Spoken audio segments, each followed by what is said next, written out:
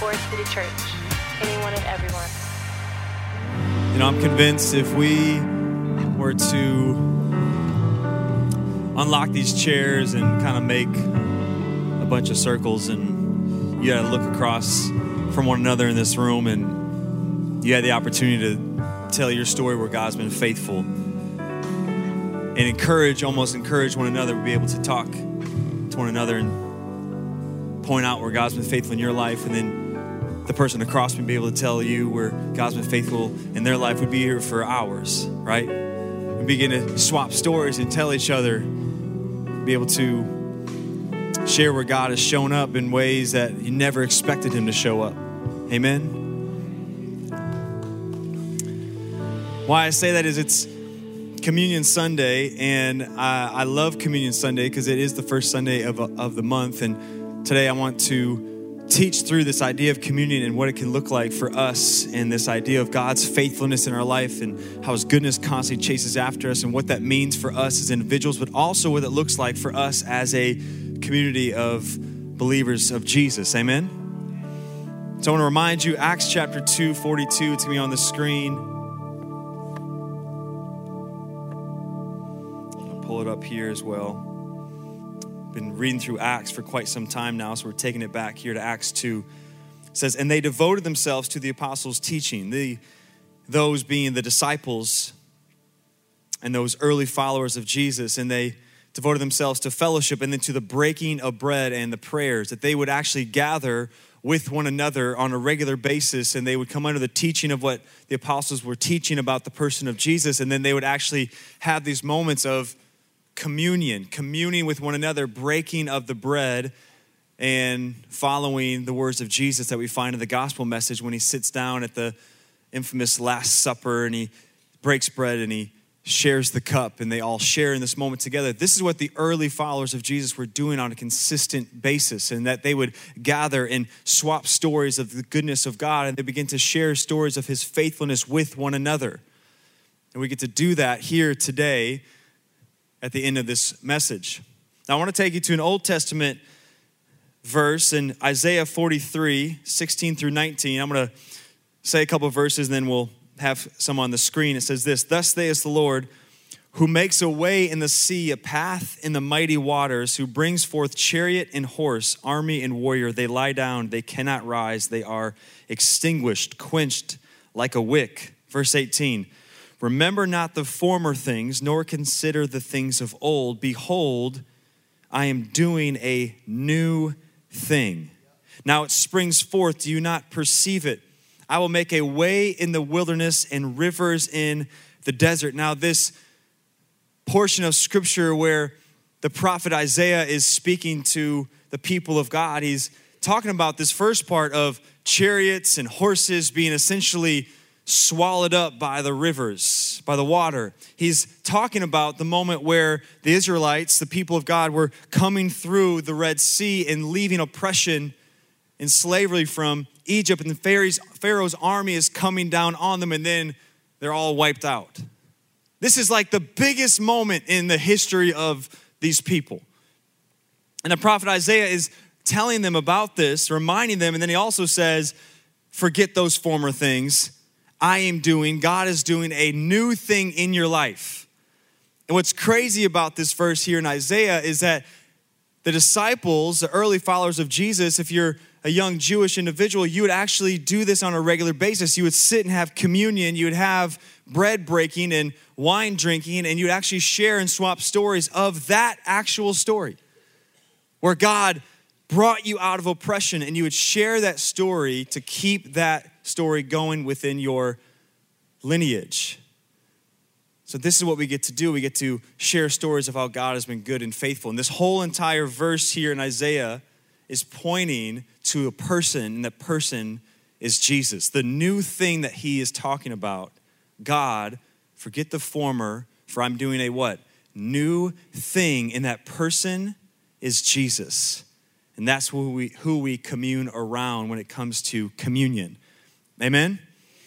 So let me pray, and then we'll get into this. God, thank you for moments like these where we can sit at the proverbial table with like-minded believers and people who are being brought into this space, and whether we know them or not, God, we're grateful that we are under your banner, the banner of Jesus. And we're grateful that we've been able to worship and revere your name through song and through worship this morning. And God, we've been able to come in this space and petition amongst ourselves for people in this community, praying for people who are needing healing and needing your grace and direction and wisdom.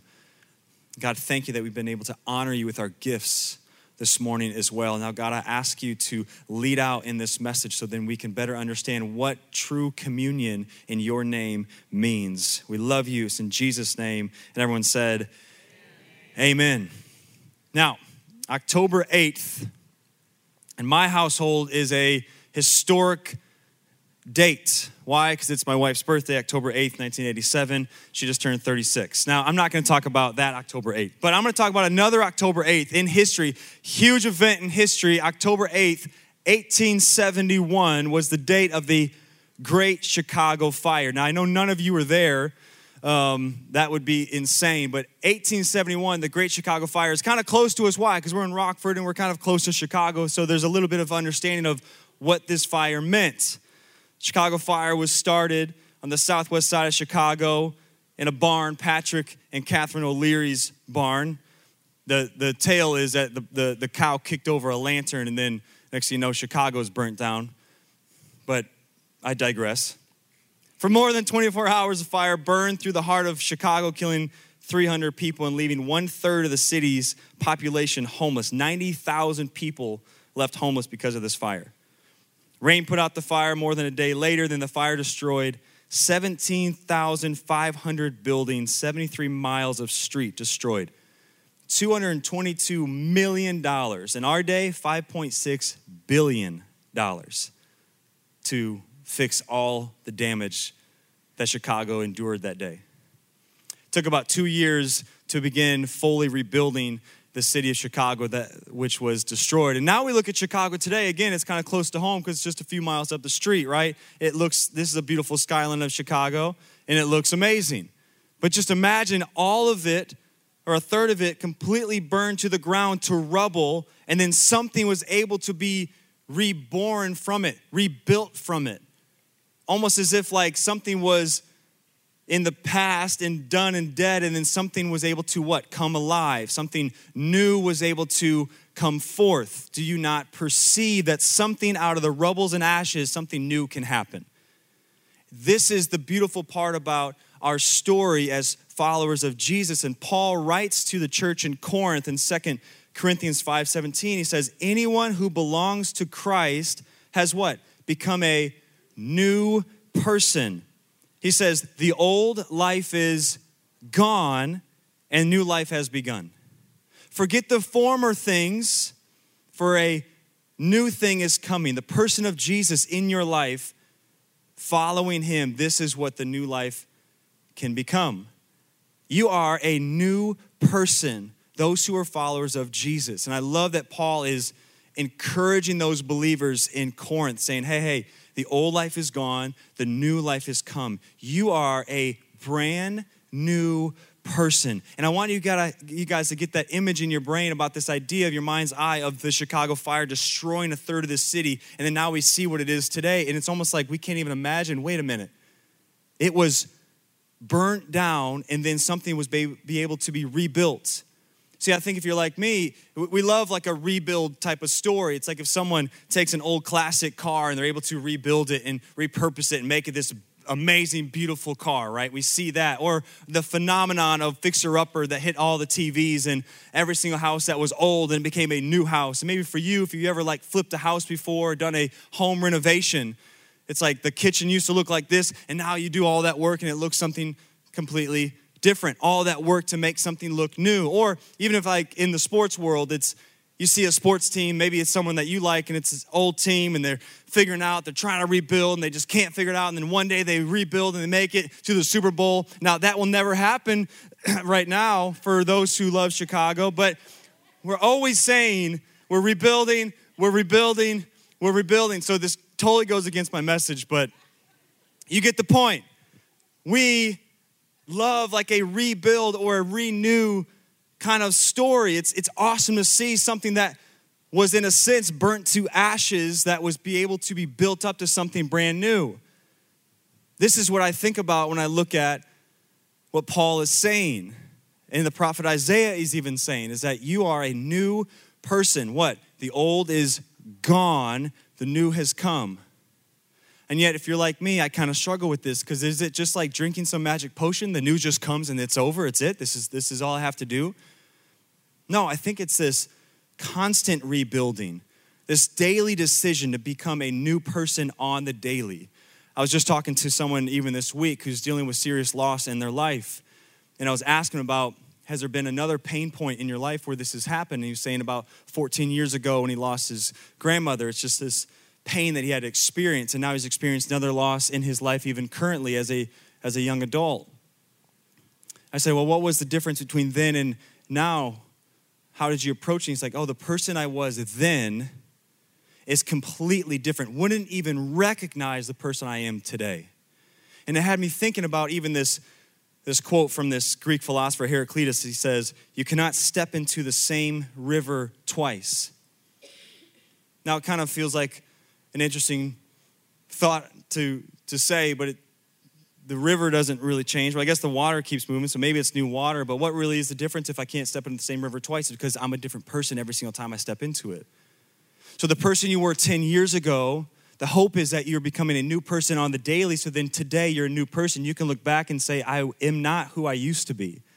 I'm a different person today. And I think this is what Paul is trying to encourage the church in Corinth and the followers there in Corinth. He's saying, hey, the old life is gone. You're a new person. And yet it takes a daily decision to acknowledge that and then walk this thing out every single day. There's a verse in 2 Corinthians as well where Paul, this breathes life into my soul, truly. Chapter 4, 16 through 18. This is Paul again encouraging the believers there in Corinth. He says, we do not lose heart, though our outer self is wasting away, our inner self is being renewed, what? Day by day. The outer self, it's wasting away. There's things in your life and circumstances that are going on currently right now that you are facing that you have no control over. Yet what we do have control over is what's taking place on the inside. And I love what Paul is saying. He's saying the inner self is being renewed day by day. For this light momentary affliction is preparing us an eternal weight of glory beyond all comparison as we look not to the things that are seen, but the things that are unseen. For the things that are seen are transient, but the things that are unseen are eternal. This is where we take the turn. It brings us to this idea of communion. See, communion isn't just a box that we check, especially when it comes to our Sunday gatherings here at Forest City. Sure, we have it scheduled that every single first Sunday of the month we would receive communion together as a church family. And you sit in your chair and you have your thing, you peel back the top and you have your little tiny wafer, and then eventually you drink the cup and we pray, and then that's our communion. But to the early believers, it meant the world to them because they were able to sit at these tables and share where God's faithfulness has been in their life and begin to share where God has shown up in ways, and they begin to share almost the gospel message with one another, reminding each other that he is good. And that we would recognize what Jesus said, like I said earlier, when he said, when you do this, what do? You're doing this to remember me. Remember my broken body, remember the blood that was spilt out, and remember that in me there is new life. And because in me there's new life, you now are what? A new person. Amen? So we sit and we reflect. This isn't just a drive-by. We don't just fly by these moments. But here we are in 1 Corinthians 11:28. Paul again, right before he's talking to the church there in Corinth again about this moment of communion, breaking bread, reminding one another of the faithfulness of God. He says, everyone ought to examine themselves before they eat of the bread and drink from the cup. You ought to examine yourself before you break that bread, and before you pass it around, before you take the cup of the new covenant found in Jesus. You're looking inside and saying, where in me is not made new? What in me needs to be made new? What's that daily renewal that Paul was talking about later in 2 Corinthians, saying on a daily basis you're being renewed? Well, how do I acknowledge that? How? You sit at the communion table. Let it be a symbol. Let it be a practice on a daily where we begin to reflect and say, oh God, search my heart. And what is necessary in these moments is what's called the counselor of the Holy Spirit to begin to reveal those things inside of you. What needs to be made new in me today? So that when I continue to walk closer and closer to the path that God has for me, I can look back and say, oh, I'm a whole different person because Jesus is renewing me every single day. Amen? See, friends, you're a brand new person. A new person in Jesus. And I can guarantee in this room, if we were to swap some stories, you'd be like, yeah, no, not me though. Great message, killer time, love it here. But there, I don't really feel all that new. Which that's also the tension that I think I have with this idea of you're a new person, because it feels like it should just happen like this overnight and done. But it's the daily walking with Jesus that is required so then we can become the new person that Jesus continues to have for us to become. And that's what I love about communion. That's why I love that we're able to receive communion here together as a church family. And I wanted to teach this thing out so we have a better understanding of what it looks like when we sit and we break bread, not only just for ourselves. And this is why I love what Paul's saying. He's saying, hey, examine yourself. And you can't necessarily always hide from yourself. You can kind of stuff some things down, but you know where you can't hide yourself? When you're sitting at a table with some people. Because now they're looking at you. You have the ability to share what's going on in your life so then they can also share what's going on in their life. And now, true life change can actually take place at the table in communion. That's why communion is so important as believers. And I love that Acts chapter 2:42, we can put it back on the screen to remind us that they devoted themselves to the apostles' teaching and the fellowship, the breaking of bread and the prayers. Devoted themselves to these moments, devoted themselves to share in the breaking of communion in bread and drink so then they could be reminded, oh, God's been good to you. Can you go ahead and remind me some of that goodness? Because I'm going to need a little bit of that today. Pat, can you tell me where God's been good to you and to Bruce over your past several years so you can tell me so that I can be encouraged when I continue to move on in my life and my marriage and my relationships? Can you continue to speak to me, Kevin, where God has been good? I know it hasn't been feeling like it's been all that good, but you have a testimony to share so that people in this room can know where God's been faithful to you, to remind those across this room where God's been faithful to them. Gary, can you begin to speak into my life to say where God's been good and faithful so then I feel encouraged as well? And then can I sit with you and tell you where he's been faithful to me? That's communion under the banner and name of Jesus. I'm a new person in him. And friends, you are too. Amen? So this morning we're going to receive communion together. If you don't have your cup, we got friends in the back that are able to pass them out. If you have not received one, just wave your hand real high so we can get the cup to you. So I shared the story of the Chicago fire, and I said this earlier about putting that kind of in your mental picture, your mind's eye, just seeing something that's kind of like destroyed, and yet something can be rebuilt. And I think for most of us, we can easily create an image in our own head about something that was destroyed and then something that was rebuilt. Or there's something even in your life currently that feels like it's completely destroyed and doesn't even feel like it'll ever be rebuilt. Yet this is the reminder this morning of what communion can be able to become for your own life. Again, there's not anything magical in this little cup, but it's the act and the practice of being able to remember, examine, and share with one another. Amen? So we're going to read out of the Gospel of Matthew, this moment where Jesus sat with his disciples, and he says this, Matthew 26 through 28. Now as they were eating, Jesus took bread, and after blessing it, he broke it, and he gave it to the disciples, and he said, take, eat. This is my body. Let's take the bread this morning together. Verse 27, then Jesus, he took a cup, and when he had given thanks, he gave it to them, his disciples, saying, drink of it, all of you.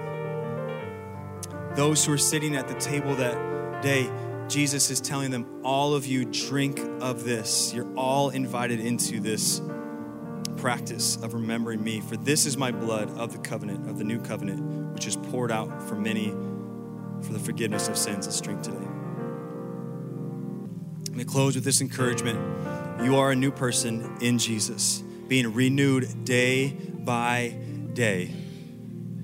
God's goodness and his mercy, it chases after you, and he's reminding you of his faithfulness due to the covenant that's taking place with one another, even in your world. May I challenge you to not only take communion here at Forest City the first Sunday of every single month. May you do this as a practice in your own home, whether that's you alone, whether it's over a cup of coffee and a scone, whether it's a water and chips. It does not matter. What matters is you're able to do it alone and then invite people into your space.